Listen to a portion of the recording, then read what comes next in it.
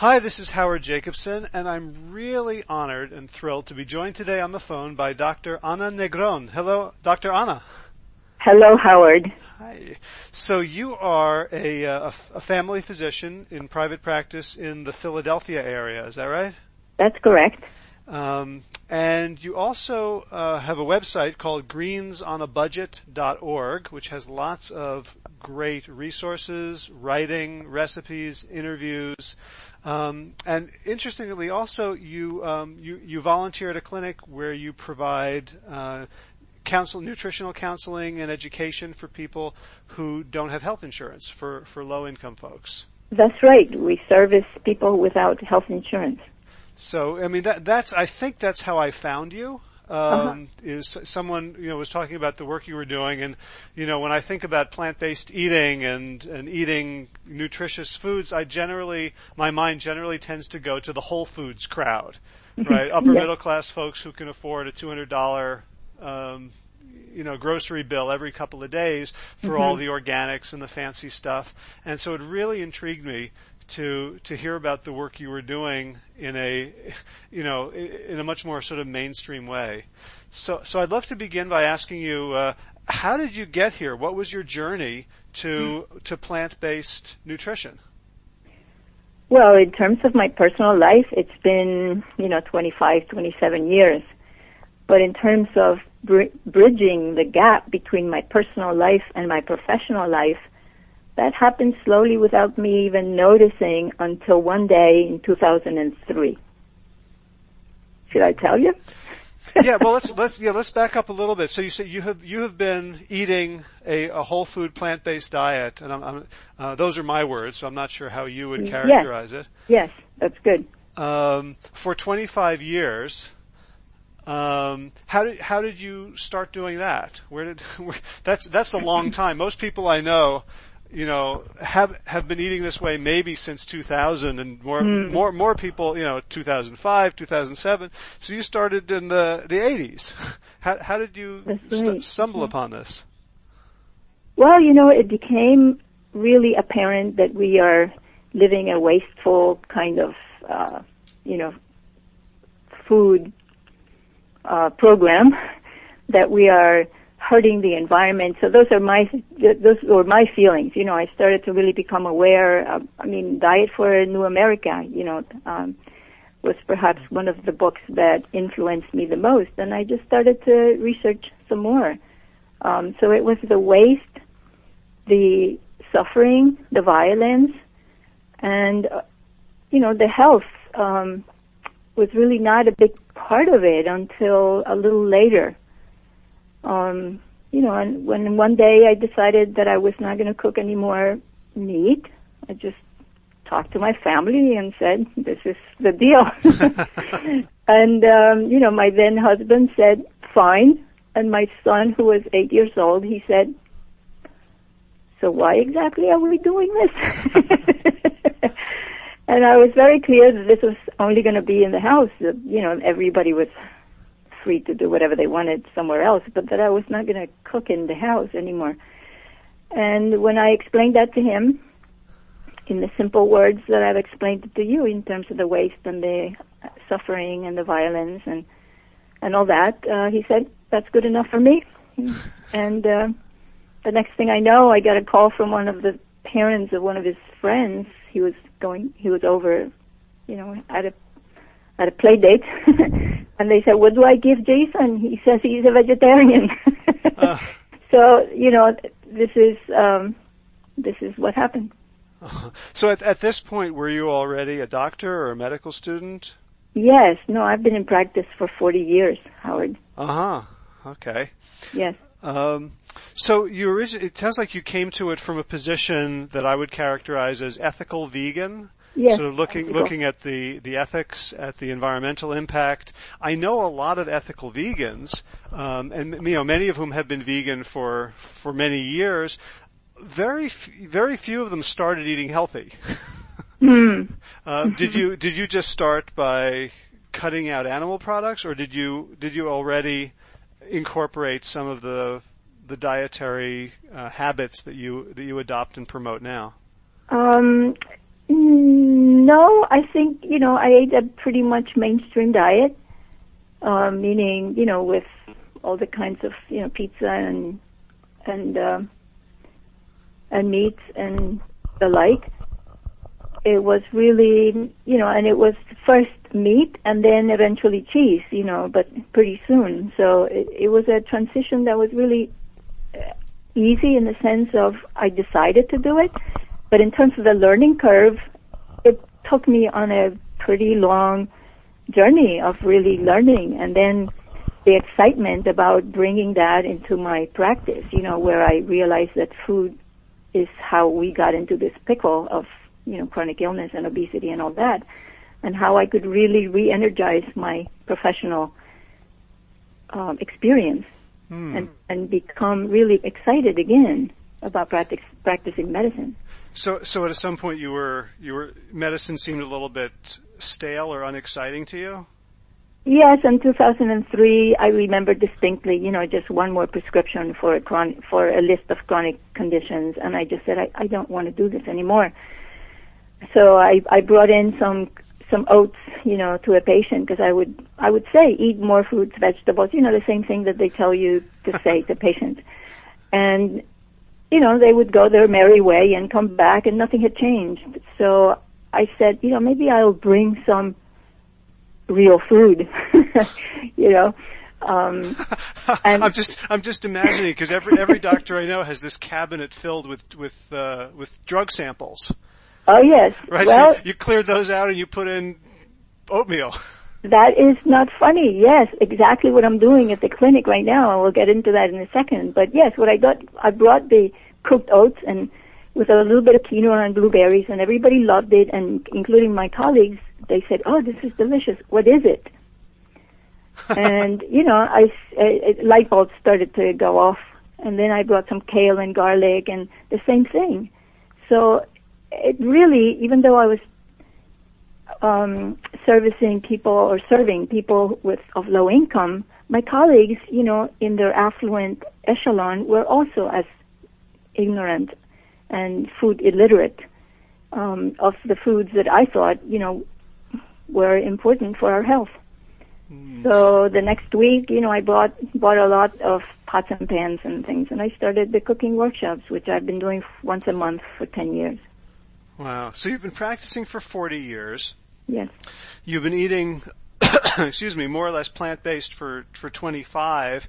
Yes. Do you think there was something about your medical education that actually made it harder for you to see the health benefits of nutrition? What nutrition education in medical school? Yes, of course. But even the little bit that the residents in family medicine get today is really not supported by a culture of food and medicine, as a way to prevent or treat disease. It's just like icing on the cake. It's not really mainstream. I do teach family medicine residents the role of food in medicine, and I see them struggling, with the excitement that they get when we talk and when they're back in their routine. It's not supported. So in 2003, when you'd finally hit the wall of one more prescription, so what was your evidence that eating a whole food plant-based diet was actually going to help? Because you mentioned Diet for a New America, which for a lot of people was the watershed book that got them to become an ethical vegan. But for most people, the watershed book that got them to go whole food plant-based for health reasons was the China study, which wouldn't come out for another year and a half. Mm-hmm. What did you know? What had you seen, either personally or in medical research, that led you to believe what was then and still is a medical heresy, that you can reverse and cure diabetes, that you can prevent heart disease, that you can get rid of all these other symptoms by your diet? What led you to even consider that as a possibility? Not too much. I had been peripherally aware, of some of this, but I was more aware of the damage that was being done and the kinds of foods that people were eating. I mean, the obesity, the fast food, and the ignorance about the foods that I thought were, the nourishing foods. So it was really something that then brought me to educate myself more. So I really didn't have much evidence. Right in front of me, I had probably ignored many of the publications or many of the articles that linked diet and health. I was trained to really ignore them, and go to the statins or the blood pressure medications or the, acid reflux medicines, and how to dose them and how to keep people on them for life. So I really started to see what had been in front of me all the time. And it was like a new window opened up for me, and I started to find, in Circulation and JAMA and, all of the mainstream medical journals, the literature that I needed to support, a more responsible way to practice medicine. So it seems like it came to you almost as a gestalt, as an intuition, that this must be the way things work. Yeah, by the back door. So, you have an accent. Tell me where you grew up. Thank you. I was born and raised and educated in Puerto Rico. Okay, so I'm curious whether you take what I would consider a holistic approach, or at least you were able to free yourself from some of the blinders of modern medicine. Do you think that that there's something in sort of a curanderismo heritage that predisposed you to think that way, or am I just making an ignorant cultural assumption? Yeah, not a curanderismo, but really, when I think about it, it's more like not being from here or from there. It's being on the edge and having an ability to see what's there from the other shore. Mm. So it's a coming and going. I've lived here half my life. I've lived the other half of my life in Puerto Rico, and I go back and forth. And it's that which probably a lot of people have when they go away on vacation and they come back. They see things with fresh eyes. Uh-huh. So it's that, and always feeling sort of dislocated or, out, not quite fitting into the mainstream. And that, I think, has been a saving grace for me in terms of really not wanting ever to be in the mainstream. Uh-huh. Rebellious. Right on. Okay, so 2003, you traded some of the prescriptions for quinoa and blueberries and oatmeal, and you started finding evidence in medical journals. What did you see in your patients that made you realize how powerful your brand of medicine could be? Well, what I saw was that those gatherings once a month, which were initially one month in Spanish and 1 month in English, were filled with people. 20 people came, and everybody had chopping boards and knives, and everybody chopped, and the smells of cilantro and onion and, just wafted through the corridors, and the clinic door the door would open, and people would say, "What's cooking? Oh my gosh, this smells so good." And we were not using even a hot stove. We were chopping fresh ingredients. We were making a rainbow salad with napa cabbage and cilantro and, all kinds of colorful whole foods. We were not even cooking. So, it was the fact that people kept coming, and I did not vary the recipes for a couple of years. We just made the oats, the quinoa, and the blueberries, or another fruit, and the rainbow salad, with different greens and different colorful vegetables, and people kept coming. And then I would occasionally get somebody who hadn't seen me for a year, 2 years, and they would say, "Doctora, look at me!" And they had lost 20, 30 pounds just really having come to a food literacy course, basically, a sensory experience with food. Oh, and I love that you kept it so simple. Simple. That's why it's called Greens on a Budget, also, because I kept hearing, especially from the wealthy elite, like you say, that it's expensive. And I think we're addicted, Howard, to convenience foods. So if you trade convenience junk with convenience high-end products, you're paying for somebody to wash it, chop it, and bag it for you. And that's not the way to really transition to a whole plant diet. It's really by, just washing it and chopping it yourself. And then I have found that, the $35 a day that somebody could spend on food becomes $35 a week once you have some staples, and that really is one of the biggest misconceptions, that eating healthy is expensive. So what sort of medical effects did you see? What did people start going off their medicines? Did their symptoms go away? Yes, all of the above.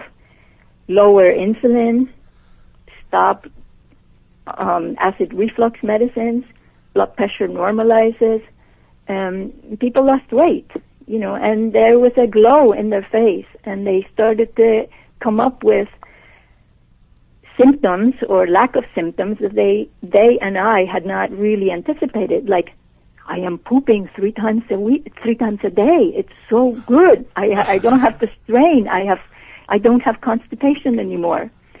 Sexual libido, much improved. Energy.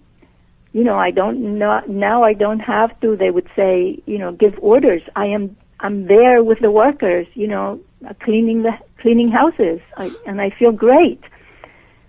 So it was these kinds of, heaven-sent signs that kept me going, because believe me, from my colleagues, I did not get much encouragement. In fact, they would say, that people don't change, or, that they still need their medicine. What are you doing taking people off medicines? So what was that like to, was that, sort of in the clinic or in hospitals? Like, where did you start to feel maybe a little bit marginalized? Yes, that was familiar to me. That was familiar. I mean, I had always been interested in what people did in their free time, so I would always be late, with my patients. I would always be asking them, how's your day? How are you feeling? How are you eating? How are you sleeping? So, I was always like, oh, she's always late. Oh, she's be here at the clinic. Oh my gosh, so we're going to have to, so it wasn't really different for me. So you're sort of an HMO's nightmare, right? You don't get them in and out in 10 minutes with a circled code for their treatment and their drugs. That's right. In fact, even in the clinic, when I first started over 10 years ago, I said, I'm not going to schedule patients on your schedule. I'm going to give myself, an hour for the new patients, and they just said, what? So I'm more efficient now, Howard. I'm more efficient. So you volunteer at a clinic. You give patients an hour. You ask them about their lives. You take time. You show them. Can you make a living as a doctor? Is it possible to give that kind of care and be sustainable? Well, I volunteer at the clinic, so I have enough that I can do that, and I have my private practice where I am really hoping to influence the affluent, because I find them very vulnerable to food illiteracy themselves, with the high-end factory foods that they are eating. So, and because I think that they spread a lot of misconceptions with the voice of authority, of being well off. I'm interested in reaching that group and, having them be spokespersons for a more, reasonable way to use our resources. So yes, I mean it's a balance, but I think you can do it. So when people come to you for to be your private practice physician, are they already convinced that they want to eat this way, or do they just sort of wander in not knowing what they're getting into? it runs the gamut, and here I am not replacing their family physician, so it's like a consultation service. They come in, and often they come in having tried everything else, and maybe taking $100 worth of supplements, a month, with no evidence that it's helping them. So, and others, come really because they are just tired of taking medicines or checking their blood sugars or, feeling very, very sick. So I get people that are either healthy and interested in learning more, or very sick and really wanting to have some more natural intervention to their disease. I mean, I see people with cancer, with heart disease, with diabetes. So, no, some of them come and say, okay, I'm not ready, this is not for me, and they go away, and that's okay. Others really stick with it and then embark on a food literacy, learning curve. Most people don't know whole foods. So with the affluent elites, what works? What do you do? I'm sure you've tried lots of things over the years, and you've learned by trial and error. What are your best practices for getting people to shift to a healthier diet? The first thing that I do is I go on a virtual tour of their kitchen, because that removes the focus from them to what their food bank is at home, and we get an inventory of what they have in the house, and then I ask them to really evaluate it with me, and they see that they have an overrepresentation of factory foods, the processed foods, and the freezer is filled with meats and other animal parts, and the drawers are filled with cheese, and so when they see that, and I say, so where are the greens? Where are the cruciferous vegetables? When was the last time you ate Brussels sprouts or kale or Napa cabbage or daikon radish? They see it themselves. So it's that first visit, where we really are on the same page. I don't start by telling them what to eat. I give them a picture of what they're eating. And I connect that with the way they're feeling. So that really helps. And from then on, I work with people as they're interested in taking the next step. It's very difficult when one person in the family is the one aware and interested, and the rest of the family, especially if there's other adults or teenagers. That really is very hard. And I try to support the person, however I can, and it's an individual tailored approach. But people, in 2 weeks, a patient I saw just a month ago, lost 2 inches around her waist and can walk a little bit more freely, and that in itself becomes the impetus, to keep going. Mm-hmm. At a certain point, motivation and self-discipline will run out of steam, like the booster rockets. Mm-hmm. Right. I find that also, that people who start getting great results. I have a neighbor who's been, with my help, has been eating plant-based for about 3.5 months now, and he's gone from size 52 waist to size 44. And what he says, what everybody tells him is, "Wow, you look great," and I could never do that. I don't have the self-discipline. Mm-hmm. Mm-hmm. And he keeps saying, "I don't have any self-discipline. It tastes good, and I love the results." Yes, it's really important. I help people deal with family and friends who might be uncomfortable with the new relationship they have to have with them. How do you help them? Well, for example, go out to dinner with your friends for the company, not for the food. Tell them it doesn't agree with me, as opposed to I'm on a diet, which is what often people try to say. Or, this is not for everyone, but it's working for me. Kinds of things that would just personalize their journey and still say, I like you, I love you, but I don't have to live the way you live. So we cannot really get cut off from most of our family and friends, although some people are toxic and we do have to eliminate them from our lives. Boy, you really are a holistic physician, giving people food literacy, cooking skills, and assertiveness training. Yes, it's really, that's true. And I don't interpret dreams, but I ask people to pay attention to their dreams. Just a few weeks ago, I took a select group of some of my patients on a cooking retreat. So we spent 4 days cooking and eating, and that again gave me another dimension of what we really need to do. We cannot just give isolated advice. We need to make it part of a living experience. The people who you mentioned, run out of steam from the motivation and the way of life, often, they are at a landing, and we need to up the ante in some way, and bring some new excitement to that. It can't just be, do this for the rest of your life. It has to be an organic, growing, delicious, and a life journey.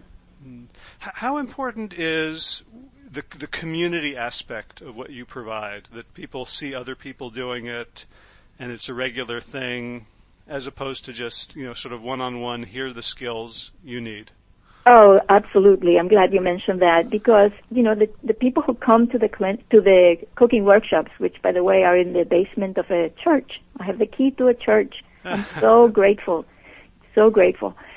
They bring their cousins, they bring their children, even 2-year-olds, babies come in, and they sit at the table, and, they wash their hands up to their elbows to be able to help us. And every time they touch their nose, they have to go wash their hands again. So there's really this, community, yes, interaction.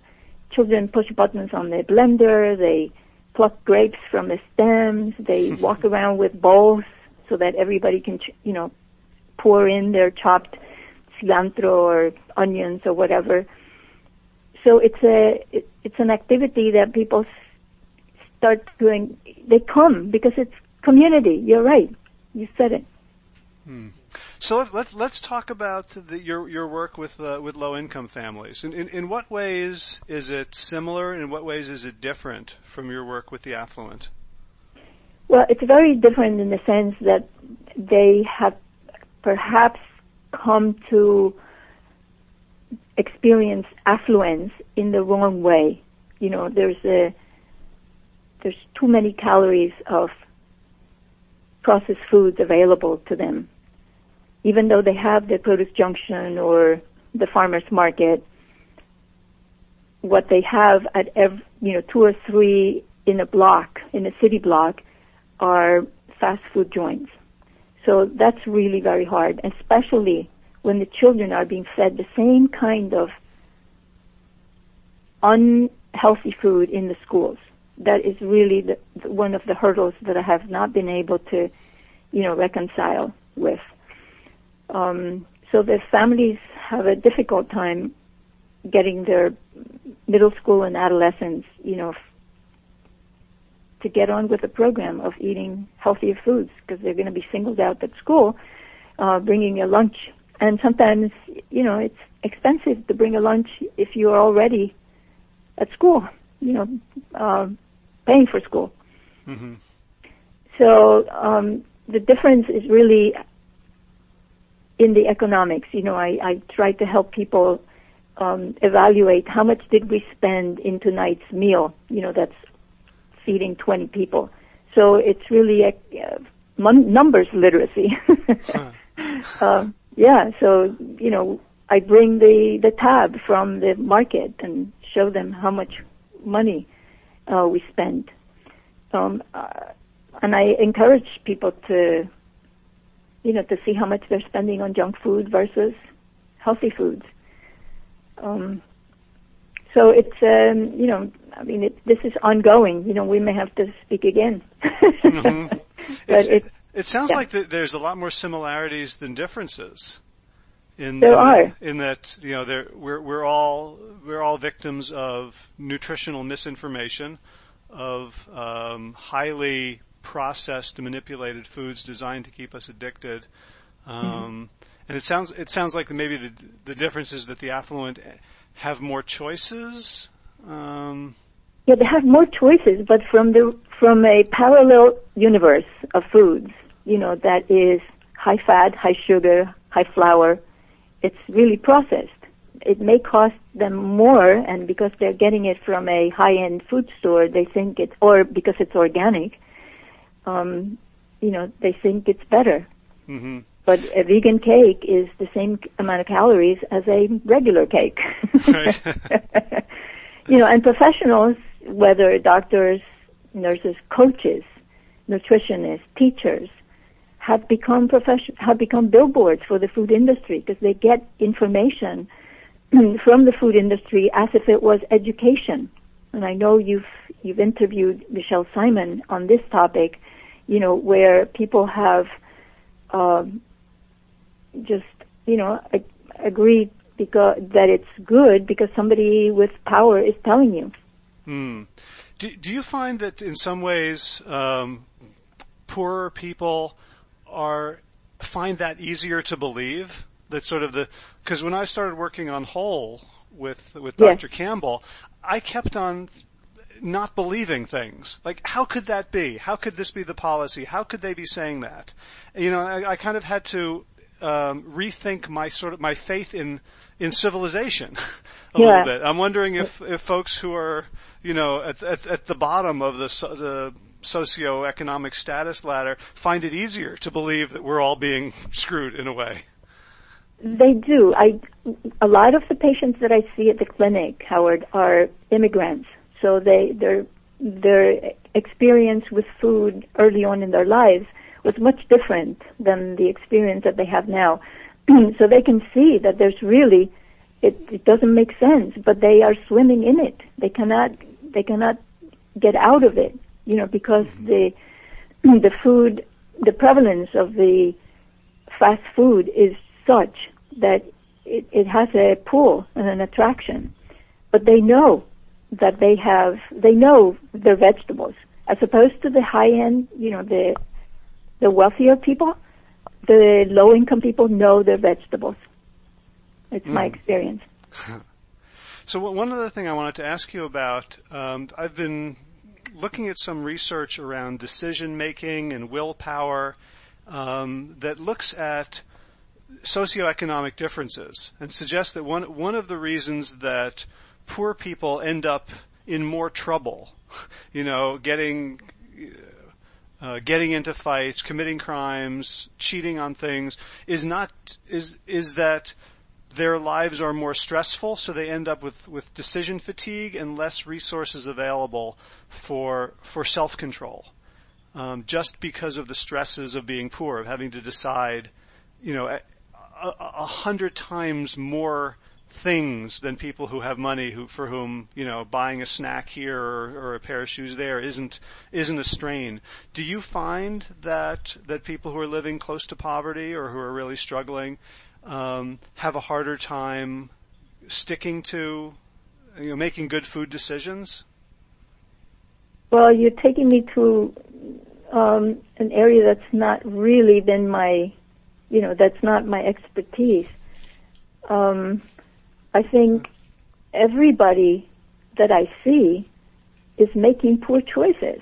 Crime is no less prevalent in white collar than in poor people. It's just different kind of crime. The decisions that people are making with their children, the drugs and all that. So I don't know that I'm prepared to speak about that. Yeah, it's almost as if we have a society in which, being rich conveys so much less of an advantage than it would have in some other culture, because of the foods that are marketed to the rich are destroying them just as quickly as the foods that are sold to the poor. Yes. With all the technology and science advantage that we have, we still are at the bottom of the developed countries in terms of a lot of diseases and life expectancy. So something is not adding up. Right. We know how to do things, Howard. Science and technology tells us how to do things, but the why do things and what to do in certain circumstances is not quite the same thing. In fact, just the opposite. We can fry Twinkies, right? But should we? Do we do that? And why do we do that? That takes us on a different, it's a metaphysical question. It's beyond the physics of how to do something. And we're very good at how to do things in developed countries, and in particular in this country. But we're not very good at asking ourselves, what are we doing and why are we doing it? And that needs to be part of the education of children in schools. But since I'm not a teacher, an educator, I incorporate that in my medical practice and in these, cooking workshops and in every visit with every one of my patients. Right. It's amazing that your practice is essentially filling in deficits that really should be taught in kindergarten. Yes. And throughout school. Right. And every one of us can do that. We need to unplug a little bit and look to our right and our left and engage with another person, another child, another adult, a friend.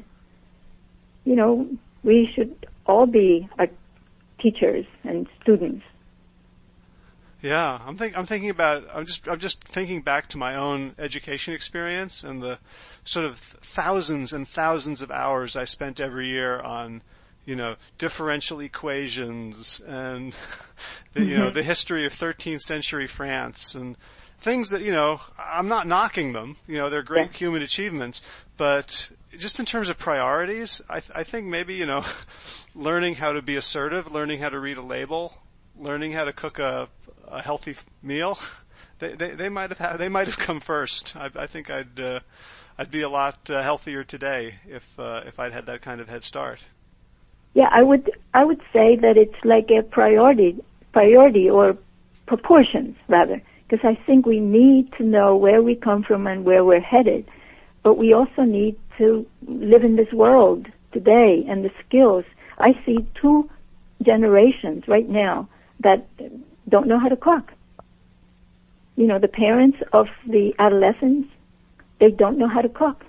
Except for, like I mentioned earlier, many of the immigrants who have cooked all their lives, who would have to walk far and long and, and only on special occasions for a burger or a pizza. Most of the affluent right now don't use their kitchens except to heat up something in a microwave. So this, we need to know about history, but you are absolutely right. The sensory experience of, knowing how to combine ingredients and create some food that's tasty. Man. So I'm at a loss for words. Yeah, I hear you. So your patients who are successful or compliant around whole plant nutrition, are they cooking the same 3 or 4 meals all the time? The rainbow salad, the oatmeal, or do many of them sort of branch out, get cookbooks, and start developing a wider variety? Yeah, excellent point, because I discourage people from getting, cookbooks. And I encourage people to just get to know a few. I have on my website just like 10 recipes, and I say just get bored with them and then start to include different ingredients in lieu of, the ones that I have there. But, know how to make a soup, know how to make a salad, know how to make rice and beans, know how to make, and then branch out a little bit. And for special occasions, there's always the internet or, a cookbook or a friend or whatnot. But I think we really sometimes want to spread ourselves thin, and know too much superficially and not something in depth. So I want somebody to live with a salad, for a few years before they get bored. You know, include different greens, include different beans. There's a bean for every letter of the alphabet. Don't stop with garbanzo beans, you know, azuki and, you know, all the way to, I don't know, I've got to come up with one with a Z. You know, but greens. And I make it a lesson to have people know their cruciferous vegetables, you know, from the broccoli and the cauliflower, Brussels sprouts, napa cabbage, kale, collards, arugula, daikon radish. You know, they should rattle 10 every time we get together. So that they know that when they go to the supermarket, they get a specimen from that group. And the reasons why we really also, you know, I tell them we're scientists here. We're not ever going to say, they say. They're going, you know, we're going to say, I know. I mean, these are, yes, very small ways, and as you see, we're having fun in this conversation. You know, it's really not about beating people down. It's about enjoying the bounty and the sensory thing, which is eating. Right. And it's just, as I kind of go back over what we've talked about, the underlying theme seems to be, this is just a more joyful way to be on the earth. Yes. Right? And to belong to the earth, you know, to belong to the earth, to not be separate from it. Are you involved at all with any sort of initiatives around gardening, around growing food? Yes and no. I mean, the 17 beds around the clinic, and many of them bring produce once a week, and so, but no, I mean, the fact that I can cook doesn't mean that I can garden. Okay. I mean, I do have utmost respect, and I try to link people to it, and the Chester County Food Bank, which is the food bank from the area where I am living, you know, has makes a donation of whole plant foods every week to the clinic because we've asked. And I'm trying to eliminate the breads and the pastries and the, you know, day-old thing that the supermarkets, for a tax credit, you know, give to the poor. I think that is unconscionable. Mm-hmm. Yeah. So, because when I think about, you know, really belonging to the earth, there's just a few layers separating us from the earth. It's not, you know, it seems like we're sort of maybe a lost cause as a species, but when you start eating straight from the earth, and then, you know, in my experience, when kids start gardening and they see things grow out of soil from seeds, you know, it's hard not to see that as a little miraculous. Yes, to be excited. Exactly. So one of the things I tell people, you know, one of the little exercises that we do is really look at foods that grow on the earth from below the earth to above it. So I say, you know, roots and bulbs and tubers, and then leafy greens, and then stems, and then the babies of plants, which are the fruits, which house the seeds. It doesn't matter if they're sweet or not. And then all the seeds, you know, the grains, the nuts, the seeds, the legumes. So, and that's again and again, we practice that again and again. It's not a new lesson, it's a lesson in depth. Mm-hmm. Well, it sounds almost like church. Like you kind of, you know, you don't get a new morality next week than you got last week. You just go because you like, you know, you need to keep hearing it. That's right. And we need to keep fleshing it out. You know, what does it look like in my life? I think the platitudes can just, you know, get blown off. We have to inhabit them. And, you know, what does that look like in my life? I mean, that's why when, you know, potlucks, you know, they invite me to potlucks and with a specific reason of, you know, looking at the foods and helping them decipher, you know, what's in them. I think that's great. Mm-hmm. That sounds wonderful. So before I let you go, do you see private patients just locally in the Philadelphia area, or can people work with you long distance? Yes, I have worked with people long distance very, very little. I like the face-to-face contact. And, but people travel, 30 miles. So that's not exactly local. Okay, so anyone who's a Phillies fan. Yes. Sure. I mean, and there is a lot of good information that is, free for just, looking at the website. And the website again is greensonabudget.org. Correct. Okay, great. Yeah. And I've really been enjoying that website, and I've also been enjoying some of your writing on, I think it's foodismedicine.org. Yes. Thank you. Just I love this idea of no recipes, because when you think about it, our grandparents, how many cookbooks did somebody own? Most people had none. And it was, cooking was a much more organic skill. It was like making a bed, or you did nothing. Everything didn't come with a set of steps. And that makes people the complication, that we create around cooking makes people shy away from it. Anything can be made complicated. I think one of the things that I have really focused on is making it simple. I love that. Thank you, Howard. I'm writing that down. That feels like it's a bumper sticker or a T-shirt that I want to own one day. It's so true that, and in our market economy, making things complicated is often a good way to make money, because you can turn things into dozens and dozens of products. And people need to buy the additional products in order to use the first ones. Yeah. I think that's why the affluent are so vulnerable, because they think that it has to be complicated. It has to come from a guru. It has to come from, somewhere. They have lost the connection with themselves within. Mm-hmm. Right. Yeah, and so I've really enjoyed this conversation, and I thought I would enjoy it because I'd be talking to a credentialed medical doctor, and I find that I'm really enjoying it because I feel like I'm talking to a poet. So I feel like there's a lot of grace and beauty in the way you see the world and in the way you share your vision with others. So I just want to thank you so much for taking the time. I feel really uplifted. Those are beautiful words.